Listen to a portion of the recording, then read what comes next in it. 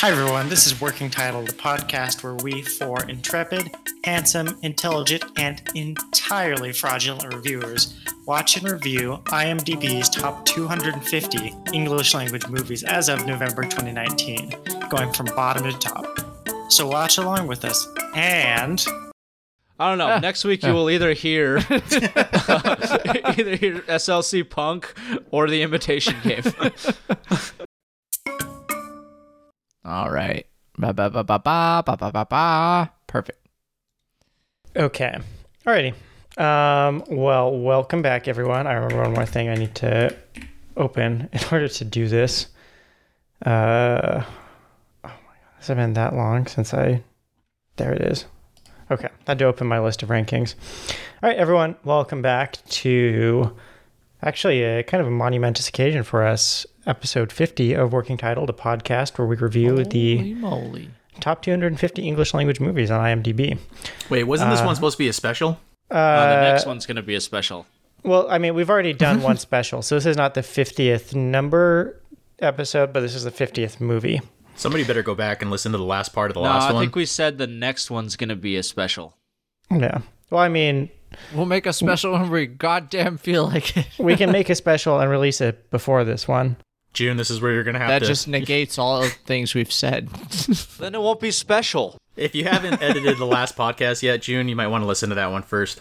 No, I'm 100% sure we said we'd do after 50, because I'm the one that asked Which was recorded only the week after the one released. Are we watching SLC Punk or Robot Jocks?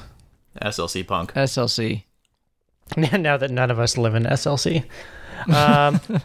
Okay, cool. All right, well, so for episode 50, we are talking about the 2014 movie, somewhat of a biopic historical drama called The Imitation Game, starring Benedict Cumberbatch. I've said Cabbage Patch so many times. I have to overcome muscle memory not to. The most English name to ever be in England. Yes. Which is a movie about Alan Turing and specifically about him in the circumstances surrounding the cracking of the Enigma code. This is historically based. It takes a few liberties with the history, kind of consolidates characters, assigns contributions to other characters, but otherwise it's a historical movie.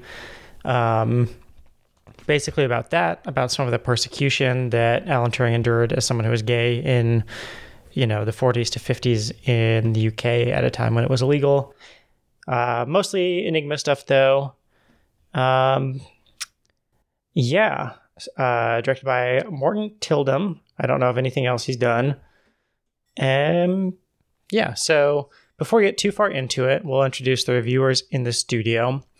Now, as part of this movie, when Turing needs to get more recruits to the code-breaking effort, he recruits them by posting an incredibly difficult crossword puzzle in the paper and invites those who solve it to come take another puzzle test and whatever, right? As, the theory that these puzzles are somehow representative of mathematical skill in code-breaking.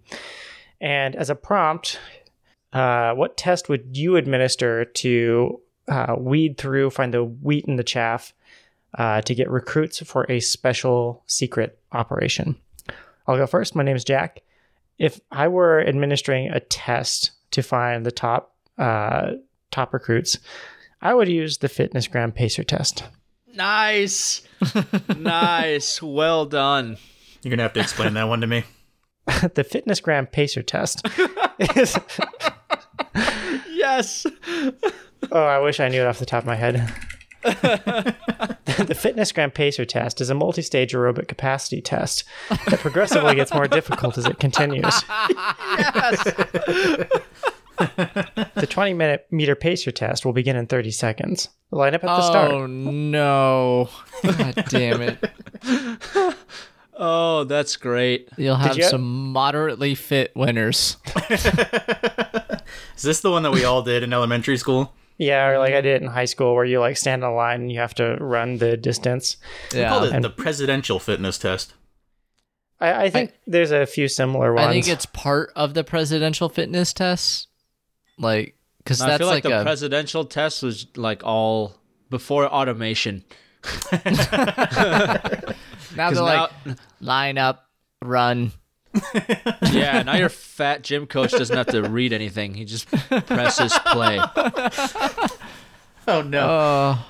Okay. So Jack is looking for fit individuals or moderately fit individuals. All right, I'm next, right? Yep. All right, so my test it'd be the same kind of situation. It's going to be super top secret. Everybody comes into the room. There's a big speech about how top secret this is, and we brought in the best of the best kind of situation. And they're all handed a pamphlet, and they open it up, and it's the spot the difference between these two photos test. It's the dress blue or silver. Mike, are there any differences between the two photos? They're the same photo. Oh, so the people that say this is the same photo win or get to be part. All right, Shane. Hi, my name is Shane, and if I was tasked with a super secret government program, I would bring everyone into the room. I'd say I'm looking for someone with hyper discipline, and then I'd just go quiet and hit play, and it goes, "Sweet Caroline." Exactly. You'd be out. You'd be fucking out of this program. Damn it. You're out. That's really good. I like that. It's like playing Wagon Wheel in North Carolina.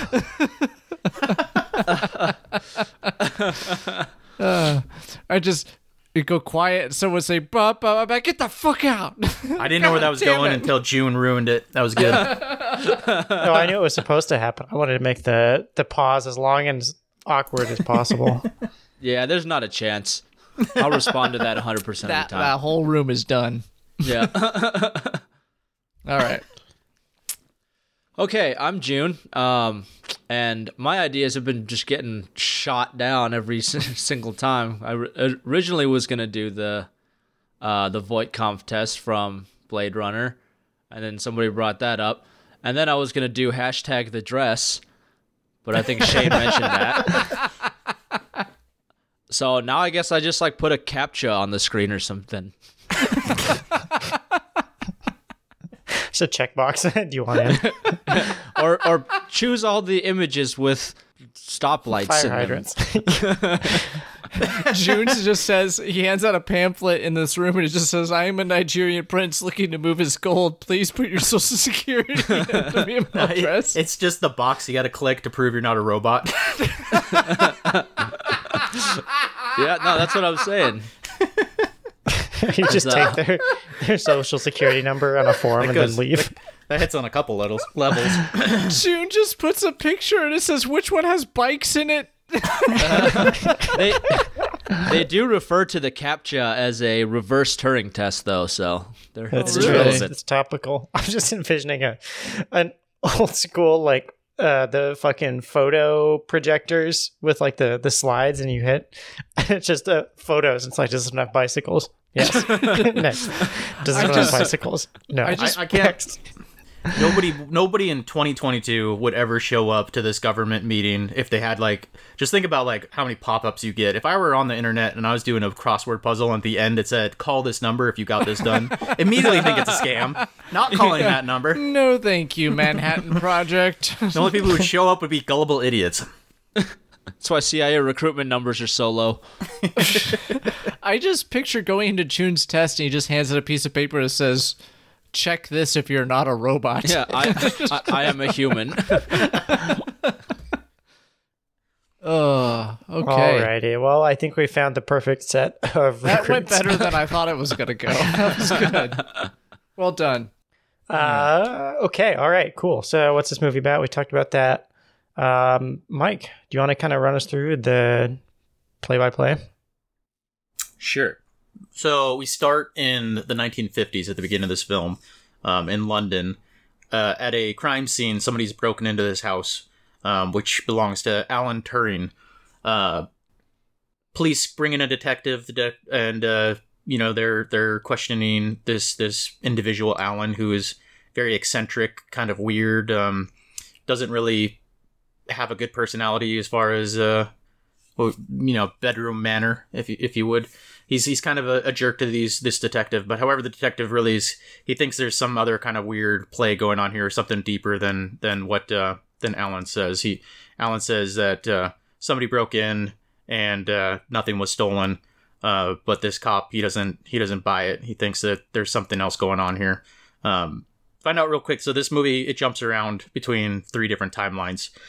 We have Alan as a child going to school, boarding school. We have him during World War II working on this machine that ends up helping solve the encryption for the Enigma machine that the Germans have. And then we have him during the 1950s after the war is over and his life that continued on after his service to the Queen and country. So majority of this film takes place during World War II. It starts at the very beginning where Alan is going to the I forget the name of it. It's the headquarters of the people Bletchley Park. Yeah, Bletchley Park, where they're deciphering this code and this machine that they stole from the Germans, called the Enigma. And what the Enigma is, it's a deciphering machine that the Germans were using to send encrypted messages between each other, and it was super advanced technology. It had 159 million options, 18 zeros afterwards. That 100 billion. that would be these encrypted messages, and every day they would reset the code at midnight, so that the next day's translations would come out differently. So this organization, run by the British government, hired on the smartest minds they could find, mathematicians, linguists, code breakers, in order to make this, Manhattan Project-esque group of people to try to decipher this machine and figure out the code so that they could eventually win the war. So that's where Alan comes in. He's, like I said, he's brilliant, genius person, but very socially awkward, autistic, and has a little bit of his own problems being able to work well with a team. And a lot of this beginning part of the movie, it has to do with his relationships and how he interacts with his fellow code breakers, and he is struggling to do teamwork, but he's also, his team's they're not making any progress.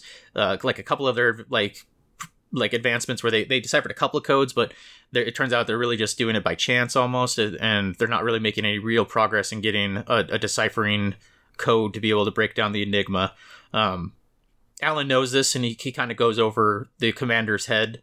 He tries to find a way to kind of get more funding for this machine that he has an idea for. He wants to build essentially a supercomputer to not only be able to decipher a code, but also be able to think of like the logical next step in the code breaking process, right? So it's going to be less of them guessing, and it's going to be more of just plug in the numbers and output the correct code each day.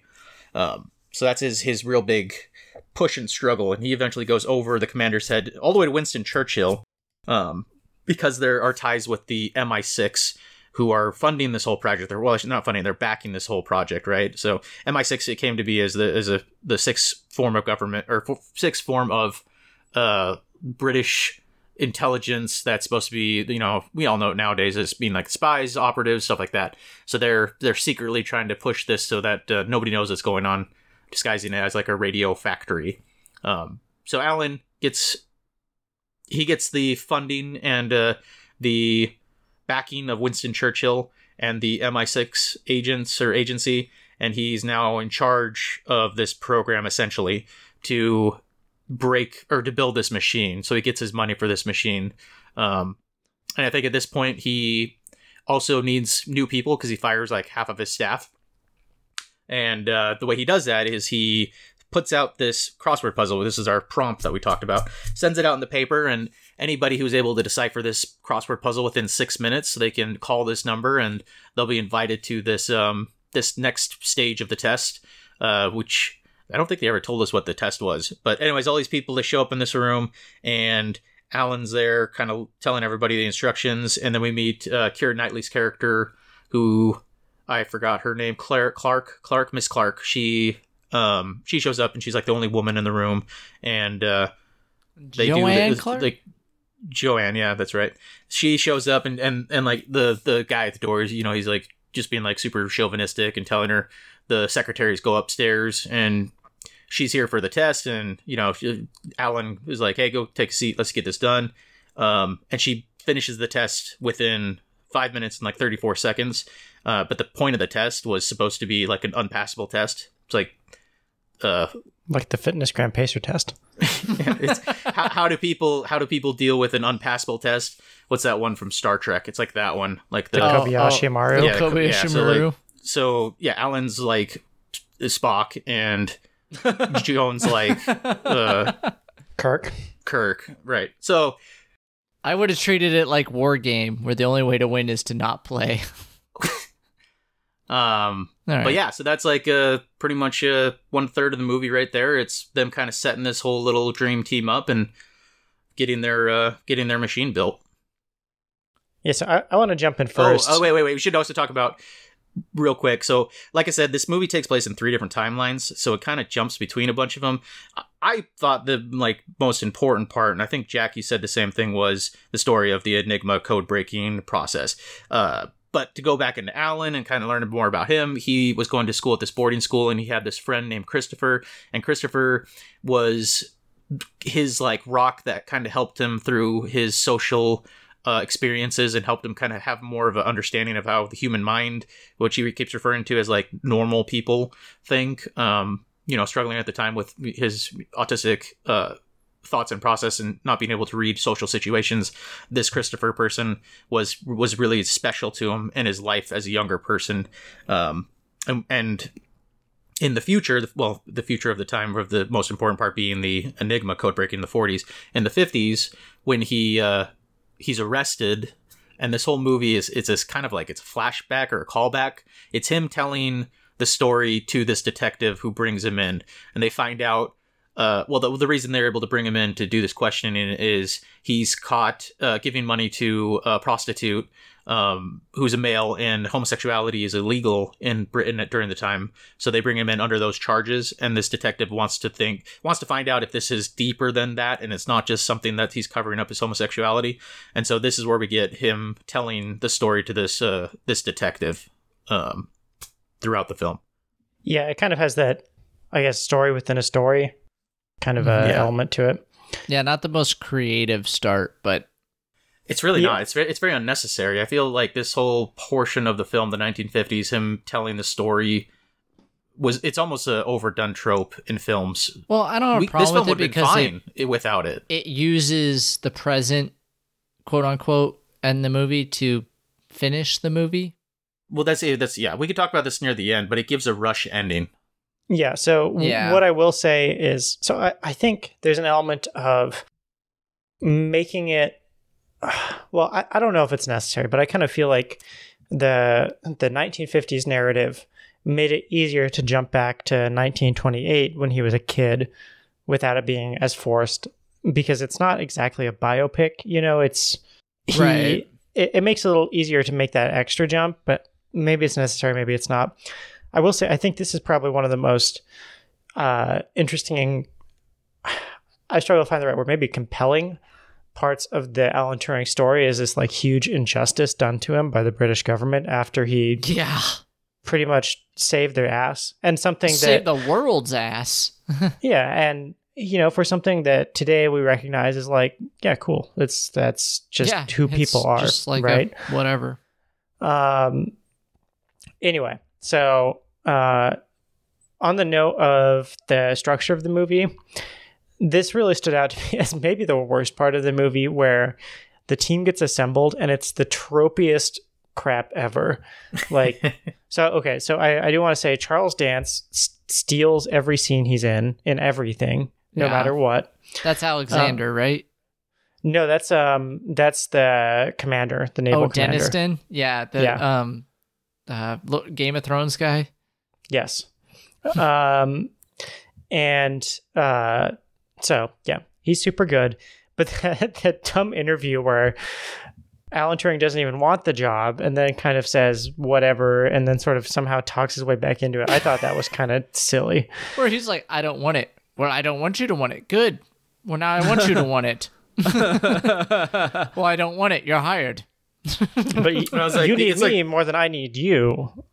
I think what he's doing was the equivalent of the 1970s when you could either go to college or go to war, and a lot of people tried to go to college. I think him getting that job there was averting the draft from him being on the front lines. Yeah. But how did he get the interview? I don't know if I caught that. He was a professor of mathematics.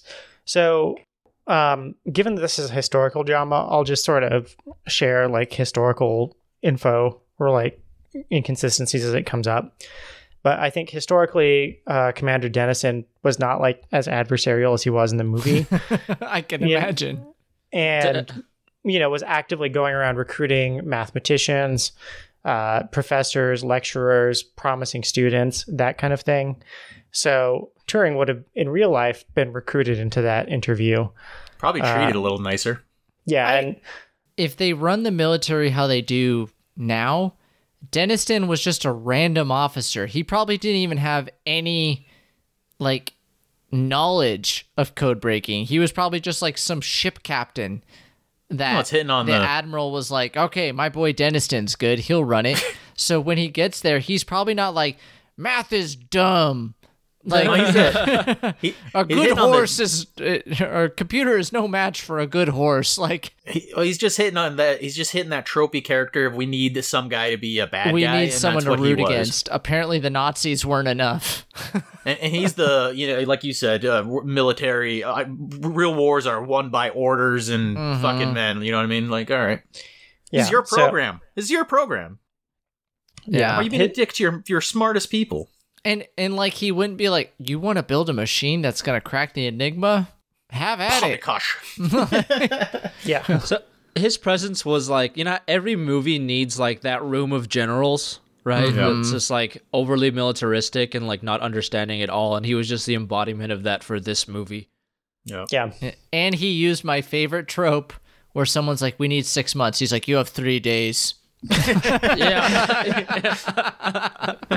And they do it. So more dumb stuff so this is going to be my salt shaker moment, but when they turn around the Enigma and they're like, ooh, what is it? It's a code machine. Ooh, how does it work?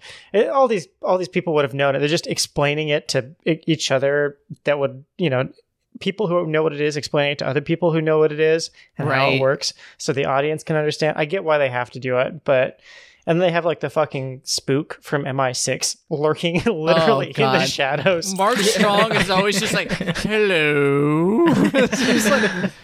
Do we need to drive the plot? Here I am. And like, so maybe I don't know history as well as I thought. Didn't Enigma get broken, or didn't we get the machine because we sunk a U-boat or we captured a U-boat? So that was a notable breakthrough. So this is another thing too, is so you can understand why the movie does this. There's a movie about that. Yeah, Das Boot. No, isn't it U571? The Widowmaker? So you can understand why the movie sort of portrays this as this like, oh my God, the machine doesn't work. We need a breakthrough. It's taking years. We got to get it this month. In reality, in certain circumstances, the Enigma had been cracked by Polish cryptographers before the war started. They shared their research with British and French, and then later American the Polish researchers. Cracked it first, but the British are like, we did it! Pretty much. Then Poland got invaded, so they sent everything they had to England, right?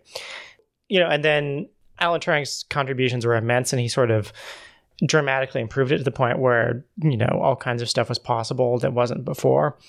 But the concept of this machine did exist. The cryptography did exist. You can totally understand why that doesn't make for a compelling drama movie.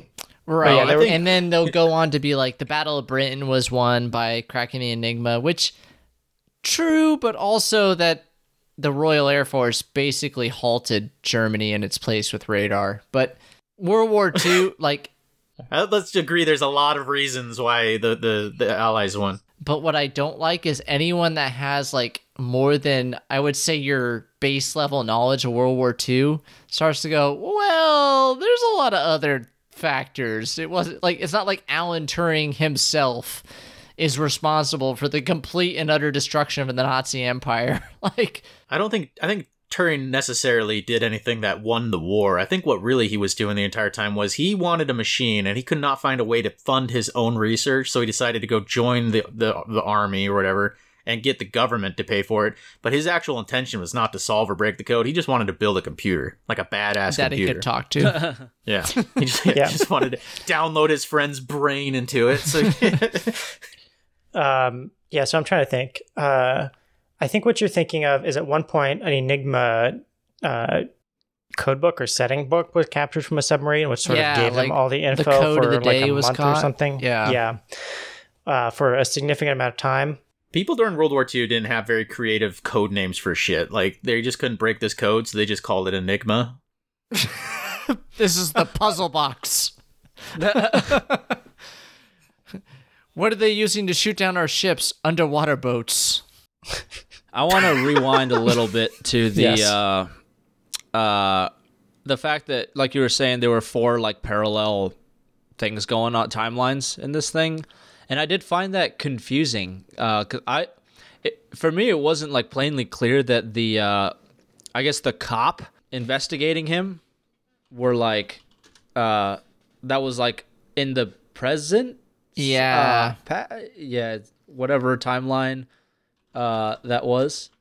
I feel like it cleared it up on the back end, but you're right. In the beginning, it was a little like, wait, where is this in relation to things? Yeah, because it's like, to me, it seemed really weird because like it's the equivalent of like if they were, because I thought it was happening at the same time. So I'm like, okay, so you're telling me that this guy who is like, you know, going to work for the government is under investigation by, it's like saying some guy that goes to work at Langley every day is being investigated by like Fairfax County PD. I know, and like that they can make any progress in his case. Yeah, but Fairfax County would show up at Langley and they'd be like, "You can go fuck yourself." They did the thing that we all like though, and they had the black screen with the white text explaining to us what's like timelines were for like the first couple of parts of the film. Yeah, this movie uses some really simple and basic tropes, but it is so elevated by the actors in it and the simplicity of the storyline that you kind of look past it, at least in my case. But it's hard to write a film about historical events. It's not like Blade Runner or Her or some of these other ones where you're like really like, oh my god, like, whoa, what do I do with myself right now?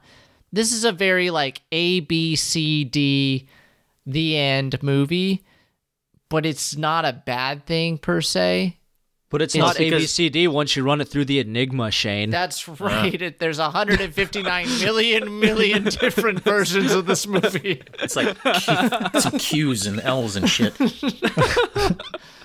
You know, because of people though, like you though, who come in and say Tiger tanks weren't during this battle, that like really fuck up historical films, I right? admitted to how stupid that comment was. The first Tiger tank showed up in Tunisia in 1942. I didn't know that. I thought it was 44. Okay, Tiger tanks aside, let me pull the room here real quick. Then, would you guys prefer a dramatized version of a historical event in a movie, or like the straight up actual story? Oh no, the actual story is boring as shit. He shows up every day to work and scratches on some piece of paper and then walks. Oh my! I think what you just described is a documentary compared to a theatrical film. Yeah, that's true. I mean, for what this. Yeah. I think this is definitely an interesting and compelling movie. I'm personally super interested in this kind of shit. So I agree, but there's a cutoff, right? Because once you start like adding, like shaping people's opinions on actual facts, I think that becomes a little bit of an issue. Like the implication, not to skip ahead, but I'm going to skip ahead. The implication is that, you know, the British government put him under hormone treatment for homosexuality, and that like led to his eventual suicide, but which really, you know, wasn't necessarily the case. there's a lot of these like kind of false atrocity kind of things. Like, So I do would want love say to hear about that it's- because I got to the end and I was like, "Fuck you, Britain." yeah, I'll it's- hit that at the end, but there's some. So was I. There's a lot of little things throughout the movie that really shape your opinion of Alan Turing. That's like really inaccurate, but can kind of be dangerous in the sense that you'll think about him differently than he actually was. So I do want to say I'm pretty familiar with the story of Alan Turing. Given Being a that, nerd. yeah, he's pretty much a pioneer of like the stuff I studied in college and the stuff I work at now. The maths. The there are inaccuracies, right? I think so. Okay, so I will say it is the sort of generally accepted story that he committed suicide by a cyanide apple. What? That sounds Yes. like some MI6 bullshit to me. So, They smoked his ass. Well, the alternative is that he was just really bad at storing his cyanide. yes. So, yeah. So there. Where did I put it? Damn it. I learned this today too. That some people are speculating that it's also probable, or I shouldn't say probable, but it's a possibility. It's kind of an alternative theory that he was doing some kind of experimentation, working with something, inadvertently, exposed himself to cyanide and died that way. He was terrible at keeping secrets.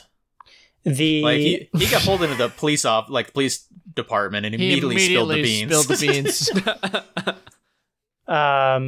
So anyway, so that is to say that is kind of like the accepted story, right? And there is this sort of counterfactual, I guess, saying that like, well, this other thing is possible, and it's not impossible, but I don't think there's any way of conclusively saying that. And whatever investigations they did do concluded it was suicide. That is pretty sketch, though. How Yeah, many but people who's kill themselves with writing? Who's writing the document saying it was suicide? You know? Yeah. and how Well- many people kill themselves with a cyanide apple instead of... So the argument is that there was some kind of poetic, He was a big fan of Snow White. and also okay. that he was trying to reserve some kind of deniability for his mother so that she thought it could have been an accident as opposed to intentional. That I think also sort of veers into the speculative, but that's kind of the other thing. And then the other thing to note is it's not necessarily like, okay, well, he was murdered by the British government, right? He was forced to undergo this hormonal treatment that was, incredibly unjust. I don't think there's any argument that was not so unjust, right? And then the sort of cause and effect is that he had to go through this and then committed suicide. I Now- think June's ending is more interesting, though, where you have this, like... It was an accident. Where you just present the history as it was and let the audience kind of go, huh. Well, Do now you we're think getting the film- watching JFK again. Oh, Do you think the film no. intentionally made a reference to that during the scene when he handed everybody apples? I mean, That he may- liked... Oh, maybe. apparently, he liked apple. Like he typically He's had an into apple apples. before bed, every night. Now, but yeah, that's Shane. Like that's the point I'm trying to make. Because when the last text in the movie is like, it's very explicitly like, Yeah. it basically says because of this hormone treatment he killed himself. That's what the movie is Right. portraying. Yeah, and Whereas I guess. That is disingenuous in a way. Well, what I do want to say is that is the accepted historical narrative, right? That's not just this movie saying that. Right. That is what. Well, the That is historical what- narrative is that he committed suicide, not for any particular reason, right? It's not the historical. Maybe we should jump ahead a little bit in the plot because we're getting Yeah. into subject matter that hasn't been covered yet. Yeah, but before I move on, what I'll say is when I say the historical narrative, that is what people who are familiar with this story know about it. It's, whether that's not like what historians who are That's what sort the of books say. Yeah, the generally accepted story. Yeah. Right. And there's a whole bunch of other things too that I'll get into at the end. Right? Like It's he not may have been just that- killed by an AI he created. The Blade Runners came back from. Arnold Schwarzenegger came back to stop Skynet. To stop Alan Turing from breaking Enigma. Now that's the Terminator sequel I want to see. He just had an ex machina situation where his robot force-fed him an apple. Oscar Isaac invited him to his mansion. Do you guys see the comic where Ernest Hemingway goes back in time with Jesus to kill Hitler? That sounds amazing. We're way off baseline here. We're way off. Where were we? He recruited a bunch of people. Yeah, he recruited, and this is when Keira Knightley's story starts. Yeah, so Joan is there, and so her plot line is that because she's a female during the 1940s, people are putting her into a bubble of what is acceptable for women to be able to accomplish during the time. And Alan, having experienced the same kind of situation with society not accepting who he is and not seeing his brilliance for what it is, he has this connection, this unspoken connection with Joanne, to the point where he actually goes looking for her when she doesn't show up for the first day of work, because her parents want her to, not be in the workplace filled with men, and she needs to be traditional and blah blah blah, housewife, kids. So Alan goes and convinces that the parents that she's going to be coming and living in a female quarter and doing secretarial kind of work at this radio factory, which is untrue. But she has to put on the kind of the guise and do that and live in this woman's only building on this military establishment while Alan feeds her these secretive documents that he's stealing from the which is strange because she's able to go in and out whenever she wants normally, but for some reason Alan has to bring her sensitive documents.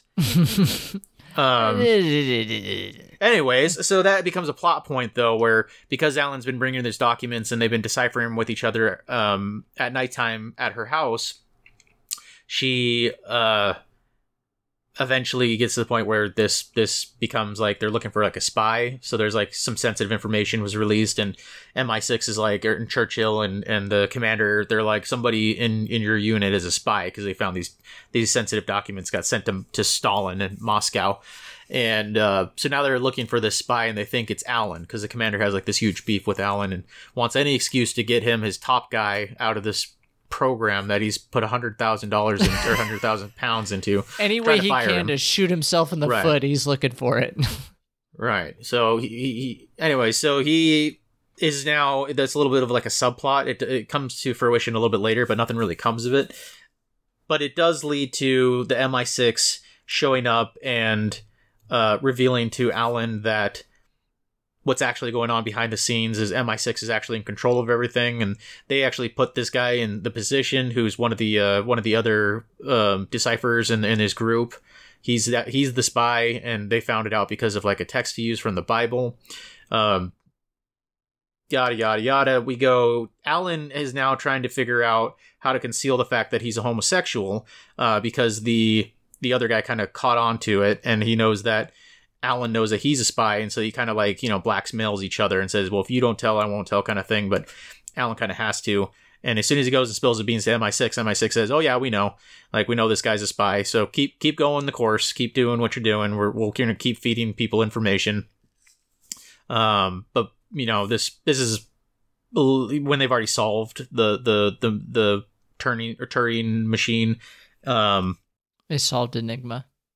Yeah, but the more important thing about the kind of the relationship amongst them is that because Alan is homosexual, he's trying to hide that, and Joanne can't stay there because she needs to leave to go back to be like a housewife in London.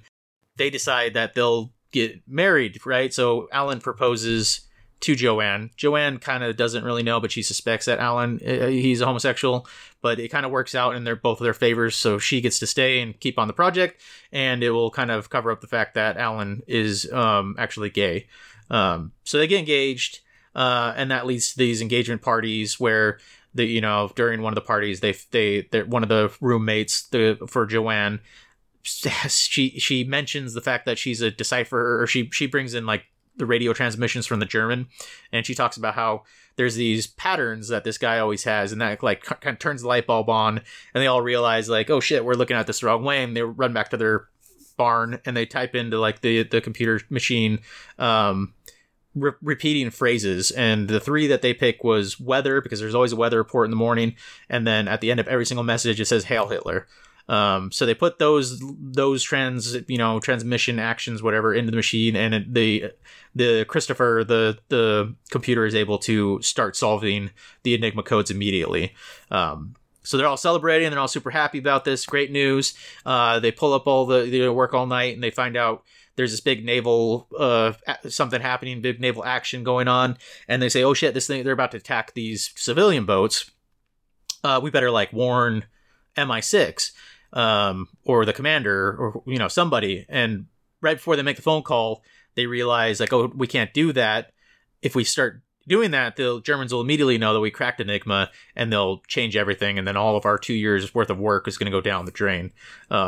This leads to like this moral situation where one of the code crackers, his brother, is actually stationed or on one of these boats that's about to get hit, and they talk about how like we have to let people die in order to save people and end the war, and it becomes this calculated risk kind of situation that they're now all put in charge of. And MI6 ends up using that, developing that team to become essentially mathematicians of cost-benefit analysis during the war, keeping it so that it's just enough information that they can, make decisions that will help lead toward the victory, but at the same time, they got to let certain people die in order to be able to accomplish this goal. Which alludes to the fact that that's kind of what MI6 does. They're shadow government, kind of running it from behind the scenes, not really even letting their own military know exactly what's going on, sowing seeds of doubt and putting out just enough information so that the newspapers and the German army and the intelligence don't catch on to the fact that they have indeed broken the Enigma machine. And that's essentially the story during the 1940s. And then for the last section, we'll talk about the end part of the 1950s. Okay. A lot to talk about here. Guess not. Well, that's all, folks. Just to jump in with more sort of historical basis, kind of everything that happened here was true, but it was all kind of compressed to happen around Alan Turing, where, all of these people who were in the room were real people. All the people on his team, historical figures, did exist. However, the guy with the brother on the boat didn't actually have any brothers, right? Mm-hmm. But that scenario is a real thing, but it was sort of dictated by admirals and generals and, whoever. Not Alan Turing was not responsible for figuring out who lived and who died. That's what I was thinking too. I was like, he would have been arrested for treason if freaking Denniston found out he was withholding and he had cracked the Enigma, but wasn't giving it to him because not yet. Yeah, that's definitely something Churchill or someone would have been the one that takes the blame on that. Well, the movie kind of solves that by saying like, oh, okay, Menzies, the spook with MI6 is the one who sort of brings them into the fold and covers that up and does that. So Menzies was a real person. He and Turing never met each other. So anyway, it's real things, real moral quandaries that happen through the course of the war, but it's all kind of scaled down to fit inside of this team. Yeah. And so was Samwise Gamgee actually the Soviet spy the entire time, or? That wasn't Sean Austin, was it? No, it was definitely a lookalike, like him. I definitely thought that while watching him too. I had to think about it for a second. So, what was his first name? Yeah, he was a... So there was a Soviet spy within Bletchley Park? Yes. John Cairncross was a spy in Bletchley Park. But apparently he was a spy that the MI6 was okay with him being a spy? Do you think MI6 just said that so they didn't look like idiots? Like, oh yeah, we knew. Oh, we knew the whole time. Definitely. Go get him. It's kind of complicated. So the other thing is, he and Alan Turing never would have met, right? Bletchley Park was a big place, right? I can't imagine the British government was like, you're allowed 6 people to break the Enigma and not one more. Like, I'm sure there was hundreds of people trying to break Enigma. Like, yeah, and I mean, so the nature of it too is that, like, okay, they get how many radio messages do you think the Nazi Germany was producing a day? oh, right? probably thousands. Yeah, They even were once they crack intercepting. it, they have a small army of people, mostly women, actually, who actually, go and do the manual work of. You saw in the movie some of them transcribing, others, doing the thing where they press the button and copy down what comes out. That it was a small army of people doing this, right? But yes, John Cairncross was a Soviet spy who worked in Bletchley Park. Freaking Soviets, man. And I don't know that they had sort of, cracked him.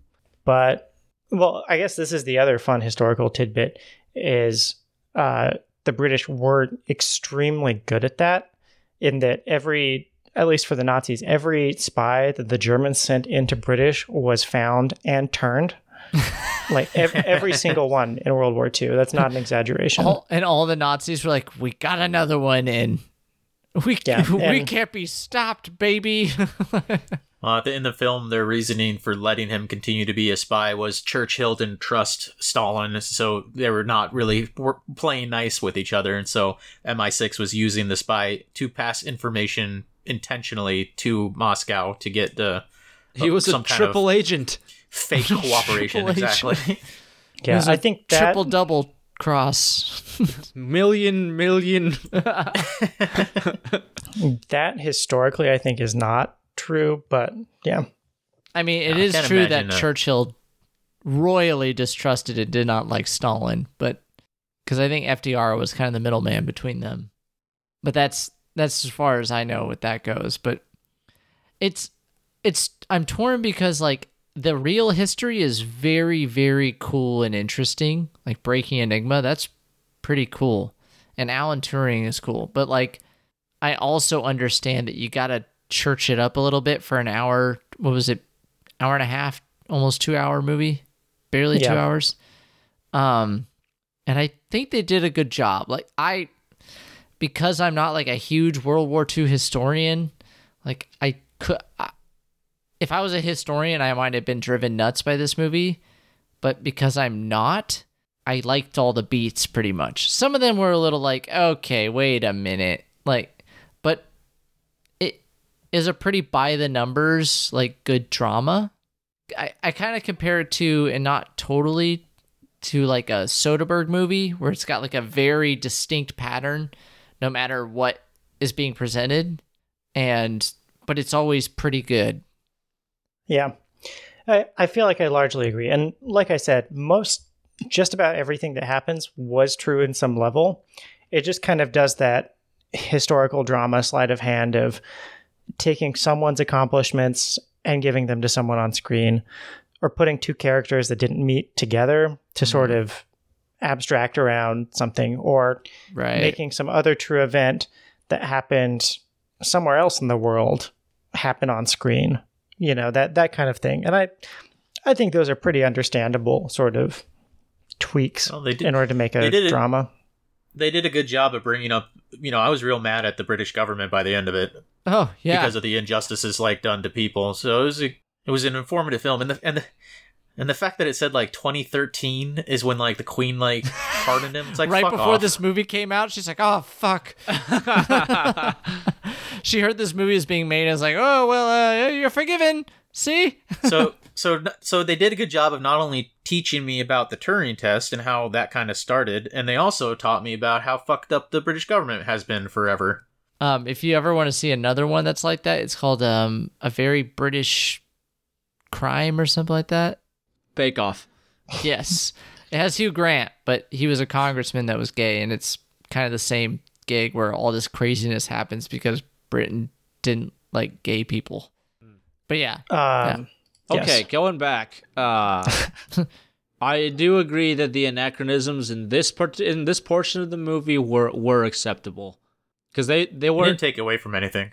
Yeah, they didn't like induce a moral like judgment against any of the characters per se.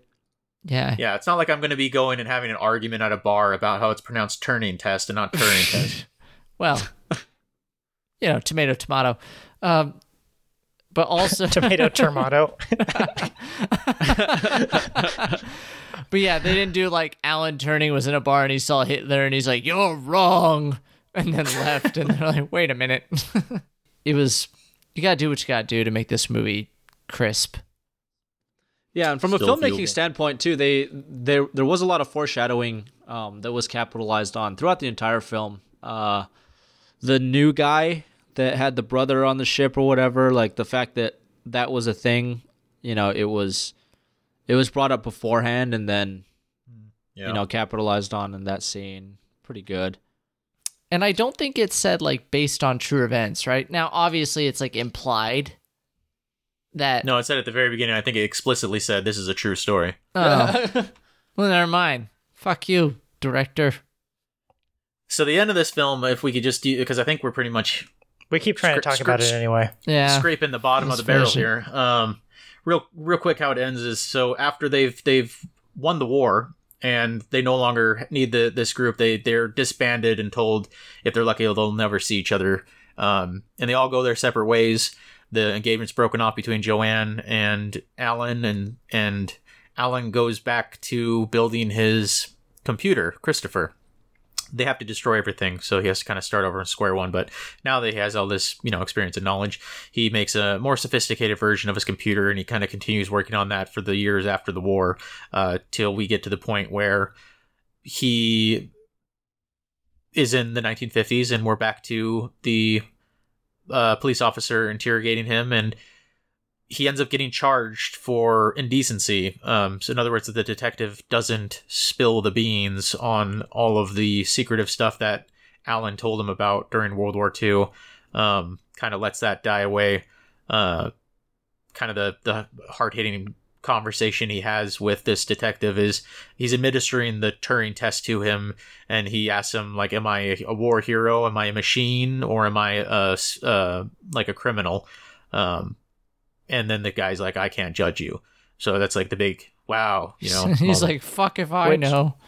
For the So record, what that is not how the Turing test works. So what ends up happening from that though is now Alan's now told by a judge you either go to jail for 2 years or you have to be chemically castrated, and he takes that option. Joanne sees in the paper this story and goes to him at his home, and he's doing he's in a bad way, but he's kind of reminded by Joanne that what his work did and who Christopher wanted him to be in life, he's accomplished that goal, and that's the final scene. And before the end credits, we learn that he eventually committed suicide after a year of being forced into taking these drugs, and that the Turing test is now part of, or the Turing machine has been kind of the name for the modern day computer, and he was kind of the forefather for where we're at technology wise when it comes to computers nowadays.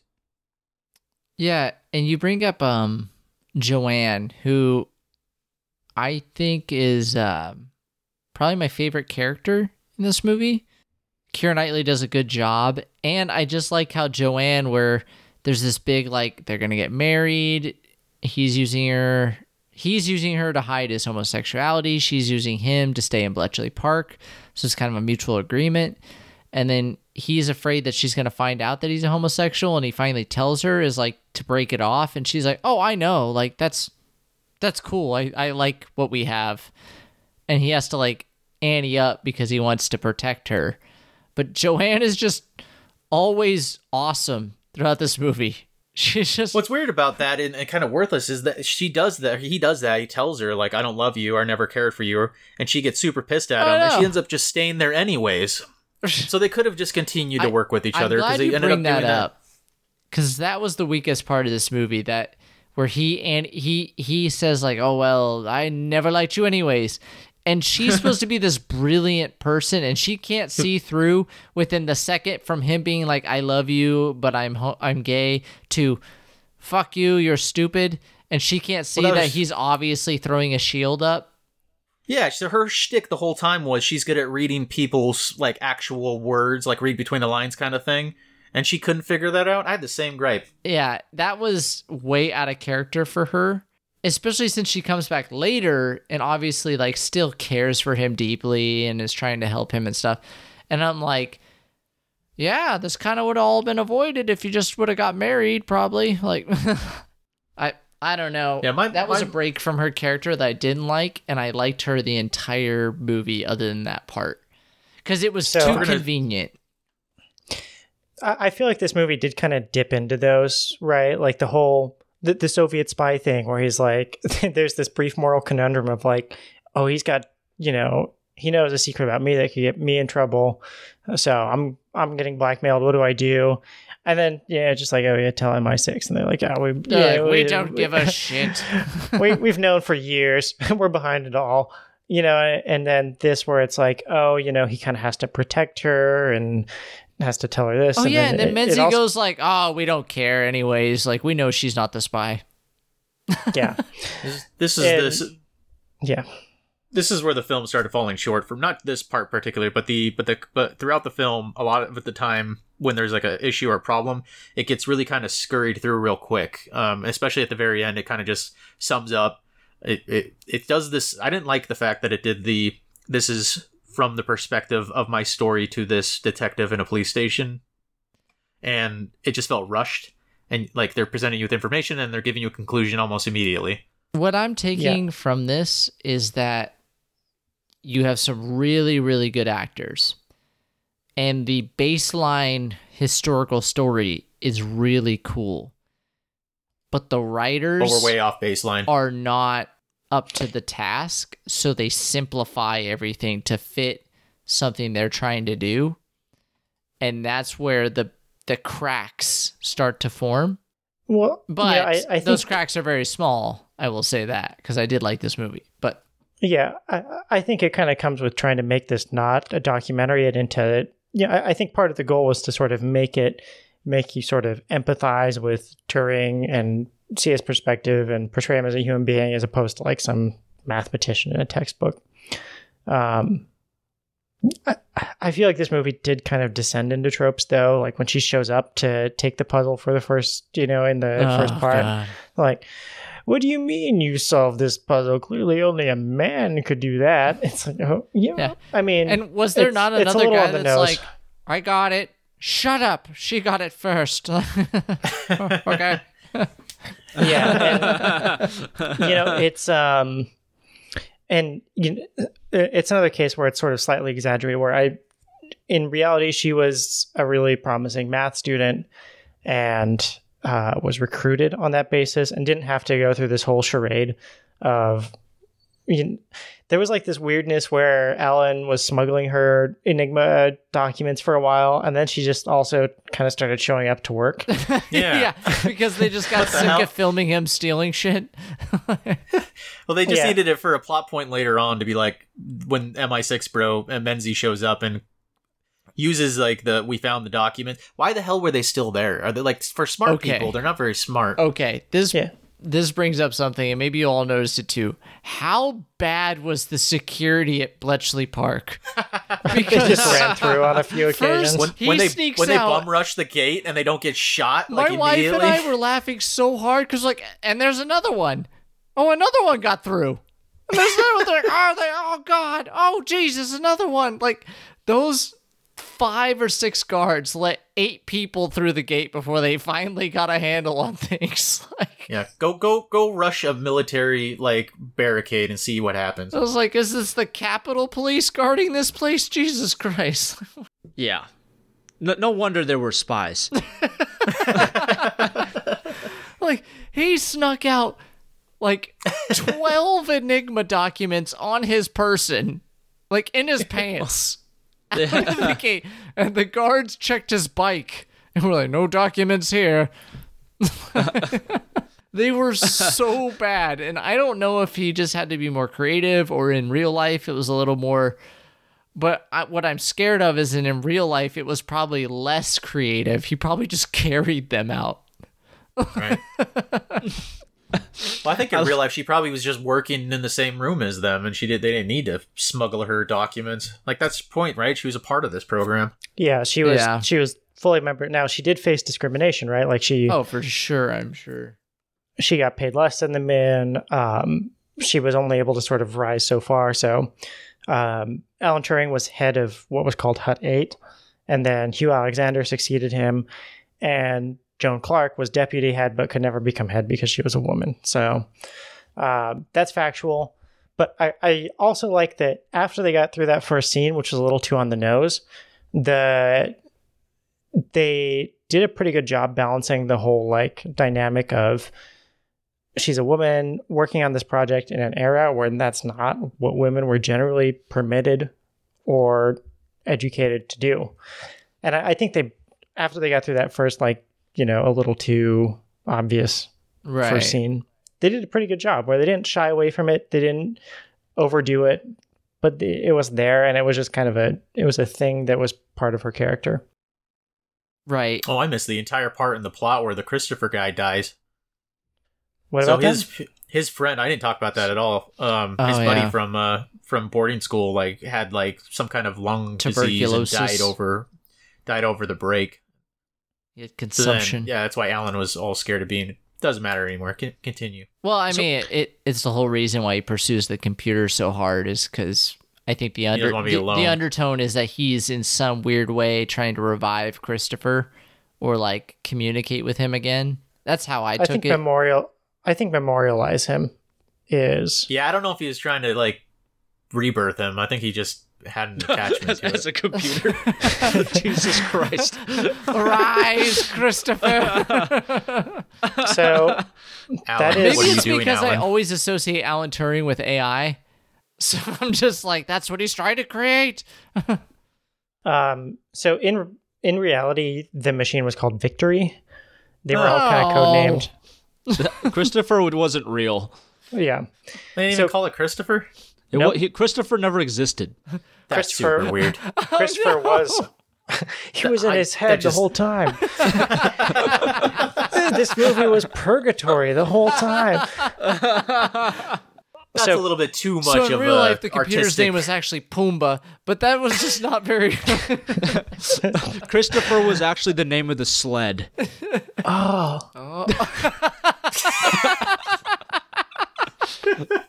And the computer's name was Rosebud. Another historical note, Christopher, as a person, did exist, but... Definitely didn't die. Did die. However... Would you like to try a third time, Mike? I think the movie doesn't lead into this, but I think there's kind of an implication that the two are sort of, in love in sort of a young, innocent kind of way. Mm-hmm. In reality, I think people seem to think it's more likely that Turing had more of like an unrequited love for this guy, where he didn't feel the same way back, right? So it's another case of something that they kind of turned the dial up on for the sake of a movie. Right. Yeah. Which I think we're finding out is majority of this. Because it wouldn't have been as fun if it didn't have these leeways. Well, here's the other thing that, like, I mean, my opinion, but this was another, like, Oscar checklist. Yeah. Mm-hmm. A little bit. Yeah. You know what I mean? It had all of the social injustices or whatever, just like check the block. Yeah, that you not have to really have. delve into it too much on any account, but it was like, hey, that you got a Best Picture nomination, you know what I mean? You think Christopher's family still holds on? They're like, Christopher wasn't gay? Like, that's ridiculous. It was Alan. So, I mean, I feel like this movie was big enough that a lot of people did respond, about their relatives, and the subject matter is recent enough. Like Dennison's descendants kind of complained a little bit, saying like, okay, he wasn't the bad guy. That's fair. Historical inaccuracy is Joan Clark's surviving niece complained because Keira Knightley was too hot to play her. Joan Clark was an average-looking woman. You play her as such. Quote unquote, rather plain. God forbid. That's like my descendants being like, if I did something famous and Brad Pitt gets cast as me, and my descendants are like, now wait a goddamn second. The day we gotta get Ryan Gosling and run him over with a truck. you get old Mickey Rourke in there. Oh, that's a fate worse than death. God, that's funny. That's a very British thing too. I have a bit of an issue here. Keira Knightley is quite too pretty. Joan was quite plain. How dare you tarnish the Clarks our are proud of our brain and not our wits, or not our looks. So the other thing too, talking about history and Alan Turing specifically, this movie definitely leaned into a portrayal that I think sort of implies somewhere on the autism spectrum that I don't know necessarily tracks with who Alan Turing was. I think it kind of, I don't know, it suits the story, and it makes for, interesting conflict between the characters where he's, very literal and, humorless and kind of indifferent, and gives him, some growth. But I think historically he was well liked. He was a leader from the get-go. People found him to have a good sense of humor. So, I'm not entirely sure like how to feel about it. I think, it's a character choice. And I think sort of retroactively diagnosing people with diseases is just a thing. Sorry, I shouldn't say disease in relation to autism, but you hear about it with like Abraham Lincoln or whoever, right? Like, I think retroactively diagnosing people with things, I apologize, disease is the wrong word, but it's a thing that happens a lot. And I think, it's a reasonable choice to portray him this way for a movie, but that's not really who he was. Do you think that adds to the film? Right? If he shows up and he's very confident and things like that, like I don't know because he was well liked by all of his friends. He just like didn't like working with people because, Yeah, I think that probably would have been enough. It sounds like Alexander was more of the Alan Turing character. Well, and there's a bunch of other things too. Like he's kind of portrayed to be like extremely stubborn, like personally writing Winston Churchill. Like, are you kidding me? But what it doesn't say is that like Churchill had visited the damn place like a couple weeks ago, imagine. so he was like very familiar with the project. And then like hundreds of other people had written the dude for more money. I think artistic leeway is necessary in films like this. I think if they had made it historically accurate, it would have been first off a documentary. It'd be boring, yeah.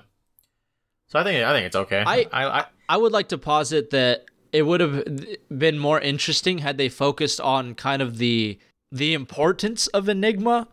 Because right now they're just like, it's enough to say like, oh, it's going to win the war and all that other shit. But like, show the effects of what's happening on the front line more so than like a few shots of some tanks and shit. Right. They had a big budget. Like someone on the front line getting like, hey, you've got fighters coming your way in 30 minutes. And they're like, okay. And they all aim their guns and blast them out of the sky. Like, but they can't do that because then they would know that they broke the Enigma. Well, they did do that at some point. Did you even watch the movie? No, they did do this at some point because they cracked Enigma and they used it. But they sold it as like, oh, they found out because the baker down the road saw a German map. I think that's extremely interesting to portray as scenes in the film when, giant German naval movements are being like, because even the Germans had their suspicions, right? Like, but every time they kind of found an excuse, because I don't know if it was bravado in that sense that of it being unbreakable or whatever, but it was like, it's a little suspicious that these, American transmissions we deciphered were like exactly the number of ships we had, but it's probably due to their radar or whatever.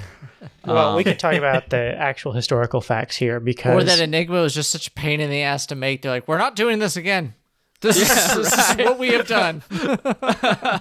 They don't even know how it works. In some regards, the Germans look like the Three Stooges when it comes to this shit because there were so many cases. Yeah. One example is, the German battleship, the Bismarck, was sunk, right? And the British figured out where it was and found its, supply, convoy and decided, okay, we're going to go sink these, but not all of them. You know, we only know where 6 of the 8 are, and we're only going to sink 6 of them, so it's not too suspicious. And then they accidentally find the other 2 anyway and sink them, and the Germans are like, oh, I don't know. Damn, all 8. So, you know, and then, yeah, so there were a lot of cases. The Enigma also got progressively more difficult throughout the war. You know, additional rotors were added, practices were changed, you know, stuff like that. Stuff that complicates it, doesn't necessarily make for a more interesting movie to talk about. But to your point, I think the difficulty with portraying it is, you know, in the movie we got him saying like, you know, D-Day, Battle of the Bulge, you know, attacking Berlin, whatever, right? These are things that would not have worked without this effort. Which I have issue with, because the Battle of the Bulge was a complete surprise to the Allies, and if it wasn't for some real strokes of luck or a couple bridges, that would have really gone tits up. So you see MI6 did its job then, because that's what you think happened. Yeah, apparently I'm just a pawn in the MI6 scheme. This is the difficulty with portraying it, right? Is that the effects of this, you have to keep in mind, they're not like hopping on the phone. They're like, hey, Jim in North Africa, you know, there's a, you know, this is coming your way. It's very second order. It's like, oh, you know, they're going to go sink a ship with oil on it to cut off the submarine fleets or whatever, tell a convoy to steer around. That's not very sexy, but it does mean that like, oh yeah, England gets bread. Pretty important, but... Right, and someone reads it, they pick up a string and a cone, and then they go to that person, and that person gets the string and the cone. Yeah, well, or it goes, you know, like up the chain, and then it gets decided what happens with it, and it goes down, and you know, ultimately too, the human factors start to come into play, and there's like lots of cases where there's a good intelligence, and then someone ignores it, or, you know, I mean, other side of the world, Pearl Harbor is an example of this. You know, the Japanese encryption was cracked in the 30s. They never learned it was cracked, if I remember right. People knew there was something that was going to happen on December 7th, but no one did anything about it, right? And there's just a bajillion examples of that because it was a huge war, right? Mm-hmm. Yeah, it's kind of the nature of intelligence. Fair. Apparently, the Germans were not surprised that it could be cracked after the war. They were just surprised that someone had gone to the trouble to do it. They MI6'd it, bro. They were like, we knew it was cracked the whole time. Yeah, exactly. We cracked it, you scum. Yes, we knew you would crack it at some point, duh.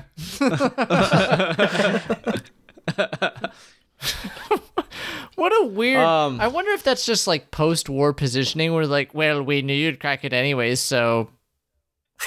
Nah. Yeah, it just took you so long. We cracked it in 2 days. It took you 2 years. We didn't even want to win the war. Oh, We let you win. yeah. We stopped changing it because we thought it would be too hard for you.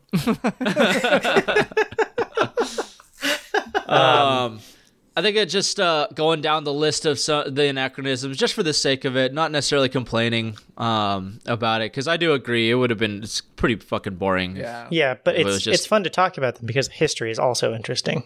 Yeah. I guess from the beginning, we've already discussed that he wasn't he wasn't like potentially autistic, and Joan's recruitment was just sheerly based on, you know, she was a genius. Her merit.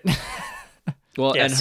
and her professor at the time, I believe, was like, yeah, she's a genius, and her professor also got recruited into this program and was like, and just recruited her. She wasn't like instrumental in this like cracking of the fucking Enigma, because again, the cracking of the Enigma in itself was kind of an anachronism in this film. Yeah. But she was like, again, very like instrumental in with one of the thousands of people working on this thing, right? Like just constantly cracking shit after the code had been cracked, as it were.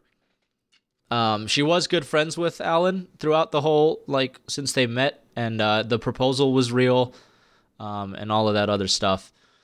Let's see. The Enigma, like you said, was already pretty much cracked by the Polish, as Jack mentioned, and then for one reason or another, i.e. a potential invasion, they moved all their equipment to Britain, and from what I'm reading, it kind of just sat there.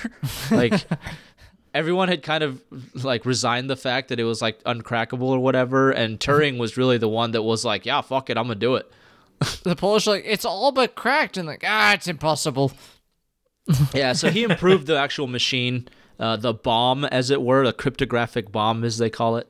So he built and improved upon that design, and then would later oversee like the building of the American one and all of the other machines, I guess.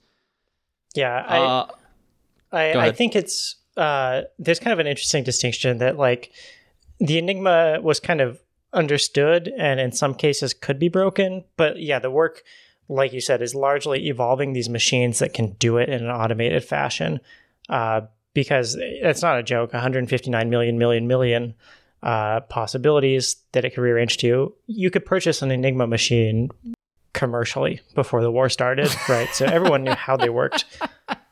But it's a question of, can you decode what one sends to another without knowing the settings they used to send it? Without knowing the key, yeah. Within 24 hours, Yes, when they change the settings. That's very real. And, the Germans made it more difficult as the war went on. The Navy in particular, the German Navy, the one that Turing worked to break, was the most rigorous and fastidious of all of the, Enigma users. And so that was the most difficult. They changed more regularly. They printed their code books in submarines with water-soluble ink. So if they were scuttled or sank, you couldn't get it. They, all that kind of stuff. But yeah, that really, whole thing. Sorry, go ahead. The most interesting part of this of all was the computation, the computers, because these were the things that would then, these are the great granddaddy of the iPhone, right? Right. Eventually, people would take what Alan Turing helped make and just smoke weed and interview conspiracy theorists. And build replicants. Yeah, build replicants. Yeah. My phone can almost pass a Turing test. The sudden revelation of like, we can just look for like consistencies within the transmissions, like that had been done well before these machines had even been built. That would be like day one, I feel like. It's like that's like the oldest trick in the book. Yes. Yeah. Heil Hitler. Oh, very good. We have a lot of letters. Let's see. What's that Wordle? Like, isn't that the point of Wordle? Yeah, just every day is freaking audio. There were other ciphers that were broken by Bletchley Park. The Lorenz cipher, argued as just as important. Let's see. Just another cipher, I guess. I don't know. I'm sure there'll be another movie about it at some point. All right. So, I mean, a lot of the cryptography of the time kind of revolved around the same idea, which was like these cylinders that rotated in different electrical contacts would make paths so that as you type, the cipher would change different letters not unpredictably, but extremely cryptically, I guess, into other ones. The US used a similar system. The Japanese had a similar system. So everyone was using this, but it was different tweaks and variations and, ways of upping the ante to make it more difficult. Cool. Another anachronism that I personally had a problem with was the whole, like, Turing was a spy thing. That never happened. He was never suspected of being a spy, and I don't think that really added to the movie. And it was as a so whole. Loose how that officer came to that conclusion. But he was like spy light, though. He like didn't do that much espionage. He it's good that they hit on the actual spy, because I mean that was a critical point of like Bletchley Park. But the whole like he's a spy, and then it's just like funny that the like beat cops were like, "You got him, boss. He's a homosexual." No, he's he's a spy. No, who gives a shit? He's gay. Just imagine you're that guy and you're like, wait a minute, no, this is not where I wanted this to go at all. But I think you guys are all missing the point. I've got a spy. You've got a gay spy. Wait, no. That does kind of bring to the point, though. This was how he was convicted. Like, this is a true story. Yeah. He was burgled by someone who he was, I guess, romantically involved with. I don't know if the guy was a prostitute historically, or if he was just kind of I think they literally just went out to dinner and got burgled. Why did it make it seem like he was a prostitute in this film? I mean, I think that I don't know, but he was robbed, and during the investigation, he acknowledged having like a relationship with this guy. And so, there was none of this like going to Langley and trying to get this guy's records with whiteout over a name on a paper that was signed. God. Like the secretary like how he just told him. Like... And it's just basically his name crossed out and his written over it. And she's like, it looks good. Yeah, I mean, I have a suspicion that the folks that like whoever maintains these records, they've probably seen this shit before. And like they took his files out and just left a folder. Why didn't they just take his entire fucking name out? Solved. You'll never find the record.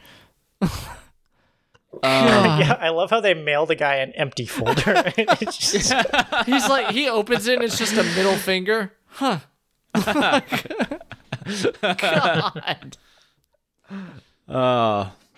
On to the homosexuality bit there. He was reported as being open with a lot of his close acquaintances. I mean, he did literally mention it to the police as they were investigating him. Yeah, so there was less of an effort to keep it a secret than the movie portrays. And you think that MI6 would have circled the wagons a little more instead of just thrown him to the wolves if they're trying to keep this all secret, Well, they gave him an apple with poison in it. That's true. They killed him, so... I mean, I will say on... Well, we'll get into that at the end here. Let's see. I'll get into it now. The suicide story, I guess. It is kind of like unfortunately muddled. Like you don't want to make it into a conspiracy, but like they said he died by consuming an apple laced with cyanide, but they never tested the apple for cyanide. Oh. So let me take a step back. Are you suggesting that his death was at someone else's hands, or that it was an accident, or that it was maybe suicide, maybe an accident, and like the evidence is not clear? I'm sided on MI6 murked him. We'll have to wait for another movie. That'll come out in the next 50 years. The Imitation Game. As soon as the Kennedy documents are released. Yeah, Kevin Costner's on it. Every year we basically just get those documents and it's just one more word is unsharpied. It's just like, son of a bitch. I think that's a good point to kind of wrap this up. Oh no, there's so many more. Okay, more. Oh god, we're less discussing a film at this point and talking just history on it. That's the most interesting part of this film. Right? Is what this film missed. When we start our history documentary podcast, then we can go down those holes. Let me hit you with the biggest one of all that is listed on this list of anachronisms. I'll read a word for word. In the scene where Joan Clark arrives at Bletchley Park for the first time, she travels there on a coach with vehicle registration HOD 75. This vehicle registration was not issued until 1949, several years after the end of the war. Yep. Just gonna blow this thing wide open. Let me look at my cryptography machine. And Joan Clark wasn't pretty. Makes you wonder what else they're lying to you about. Someone was like, wait a minute. That license plate wasn't issued until the 50s. God damn. I will say in a roundabout way, the way this movie portrays the events, it does kind of breed or it encourages people to look it up, I think, and learn a little bit, which in a roundabout way is beneficial. Yeah. I think that's kind of like a sign of a good historical movie where it is... This almost feels like a backhanded compliment, but to call it true enough, Yeah. It's kind of like if you make a war movie and like you show all this like hand-to-hand combat and all this shit, but then reality, the real life was just guys at 500 yards taking pot shots at each other until enough were dead and then they maneuvered. Like it's not as sexy, so you got to church it up. Well, and this movie came out the same year as American Sniper, so they knew they weren't going to win the award for best sound editing. Because there was already a war movie on the docket. Yeah. So that's a good segue into the awards this movie won, because it was pretty successful. So it received 8 nominations for the Oscars. Nominated for Best Picture. Nominated for Best Director. Benedict was nominated for Best Actor, as well as Keira Knightley for Best Supporting Actress. Let me take a look. There's got to be a better way to view these instead of going through and scanning for it. I got you. Graham Moore for Best Adapted Screenplay. Now, Best Film Editing, Best Original Score, and Best Production Design. And it won Best Adapted Screenplay. So... Yes. Fair. Nominated for 8 is pretty successful. Yeah, that's for a movie. That's no slouch. I don't know about Keira Knightley being Best Supporting. I got to think about all the others. She wasn't bad, but it wasn't like, I don't think she really like ventured out of her range, or or like demonstrated something that went above and beyond. I feel like she just played Keira Knightley. Yeah. Well, she was nominated, didn't win. Okay, yeah. But holy shit, Eddie Redmayne won Best Actor that year. Eddie Redmayne. Sorry, I just think of that stupid movie he did with Channing Tatum. So bad. So bad. Yeah. I was thinking of Les Mis. Oh, was he? Was it when he was playing Stephen Hawking? Yes. Okay. Yes. Fair. Channing Tatum was in a movie about Stephen Hawking?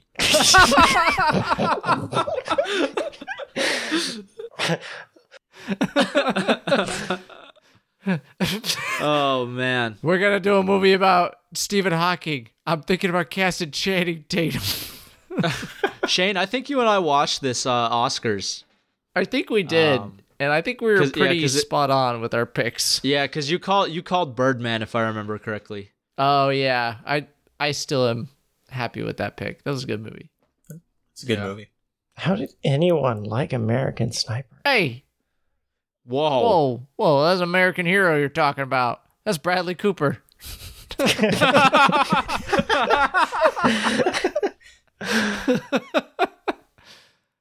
I just remember all the drama around American Sniper, which is for another time. I'm sure the film will show up somewhere.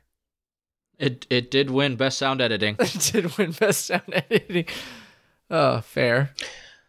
All right. Well, we're getting on. Let's see. But yeah, critically acclaimed. I think we kind of got to that point. Yeah. So now comes the part where the rubber meets the road, and we rank this movie among all the movies we have seen.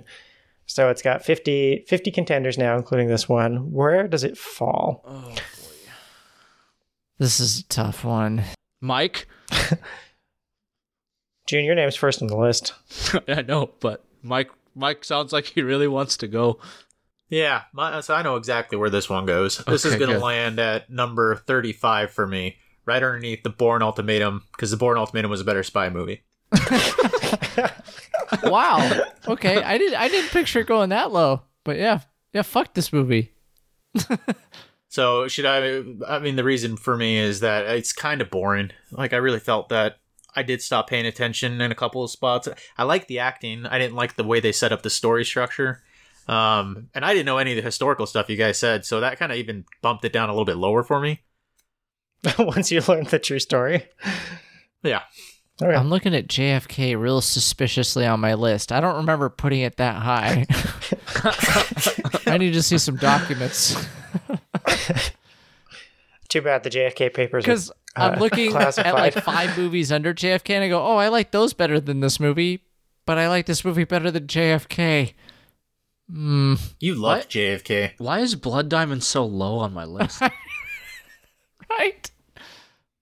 I'll go next. I think I'm going to put it at number 15 behind Fiddler on the Roof and ahead of The Sound of Music for me. Okay. All right. Yeah. All right. I mean, that makes sense. I mean, I feel like it's either in the best of the rest category or the worst of the best. Mm-hmm. Yeah. I feel like that's a fair spot. I feel like also the real pivot for this one is the King's Speech, because that's maybe the closest competitor. They're like very similar movies. Same time period, sort of same feel. I do like World War II dramas. Dramedies. But dramedies. Whose turn is it? All right, I'll go. I will also put it at number 15 between Kill Bill and Rio Bravo. Huh. Fair. Yeah, I mean, good acting. Even I'm still kind of on the fence of whether I would have liked it more as a more historically accurate film or not. I think what they changed was good enough to make the story interesting. I think you guys are confused. You guys are putting it at number 15, which is high up on a out of 50 list, and you're making it sound like it was a bad film. Mike. It should shake out.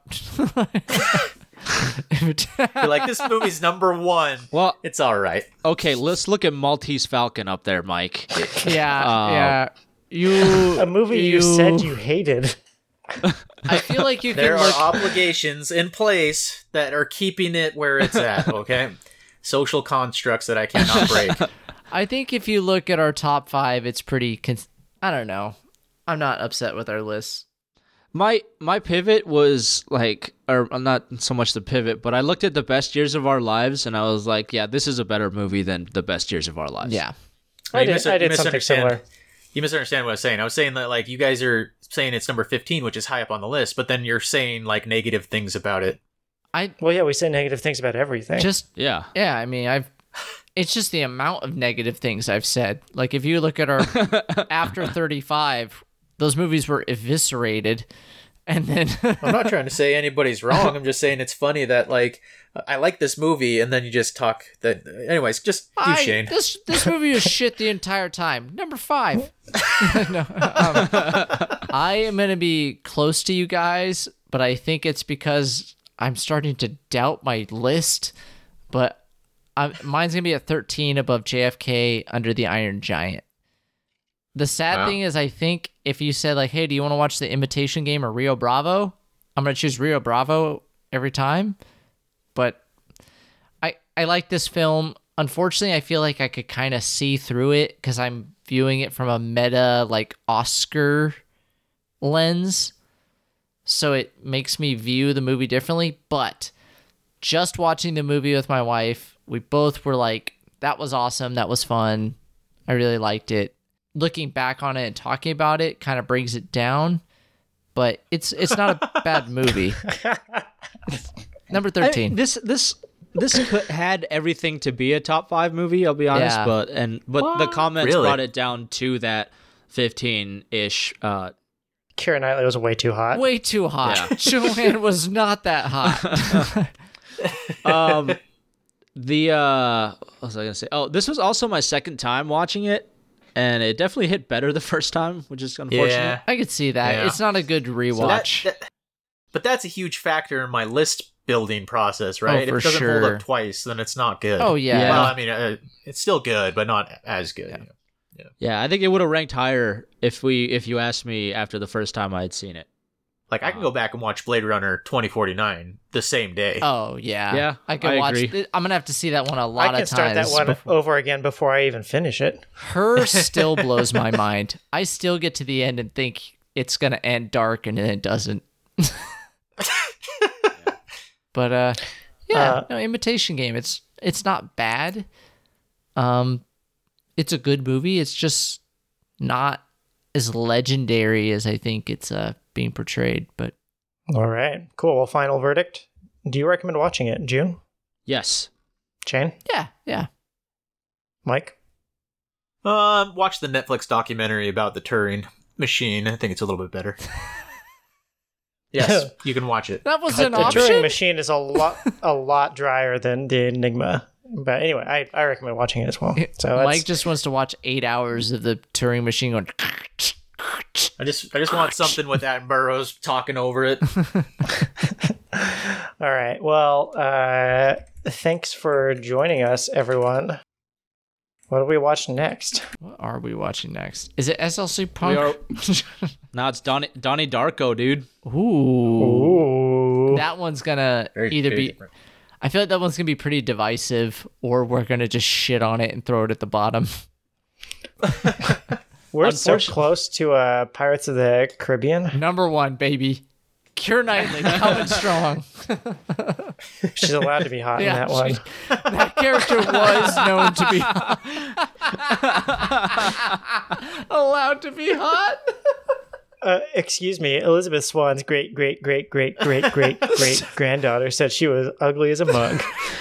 The Swans believed that the portrayal was accurate, but the Sparrows have some discrepancies. They want the record to show he did not drink that much. Oh, God. All right. Cool. Thanks, everyone. That's all, folks.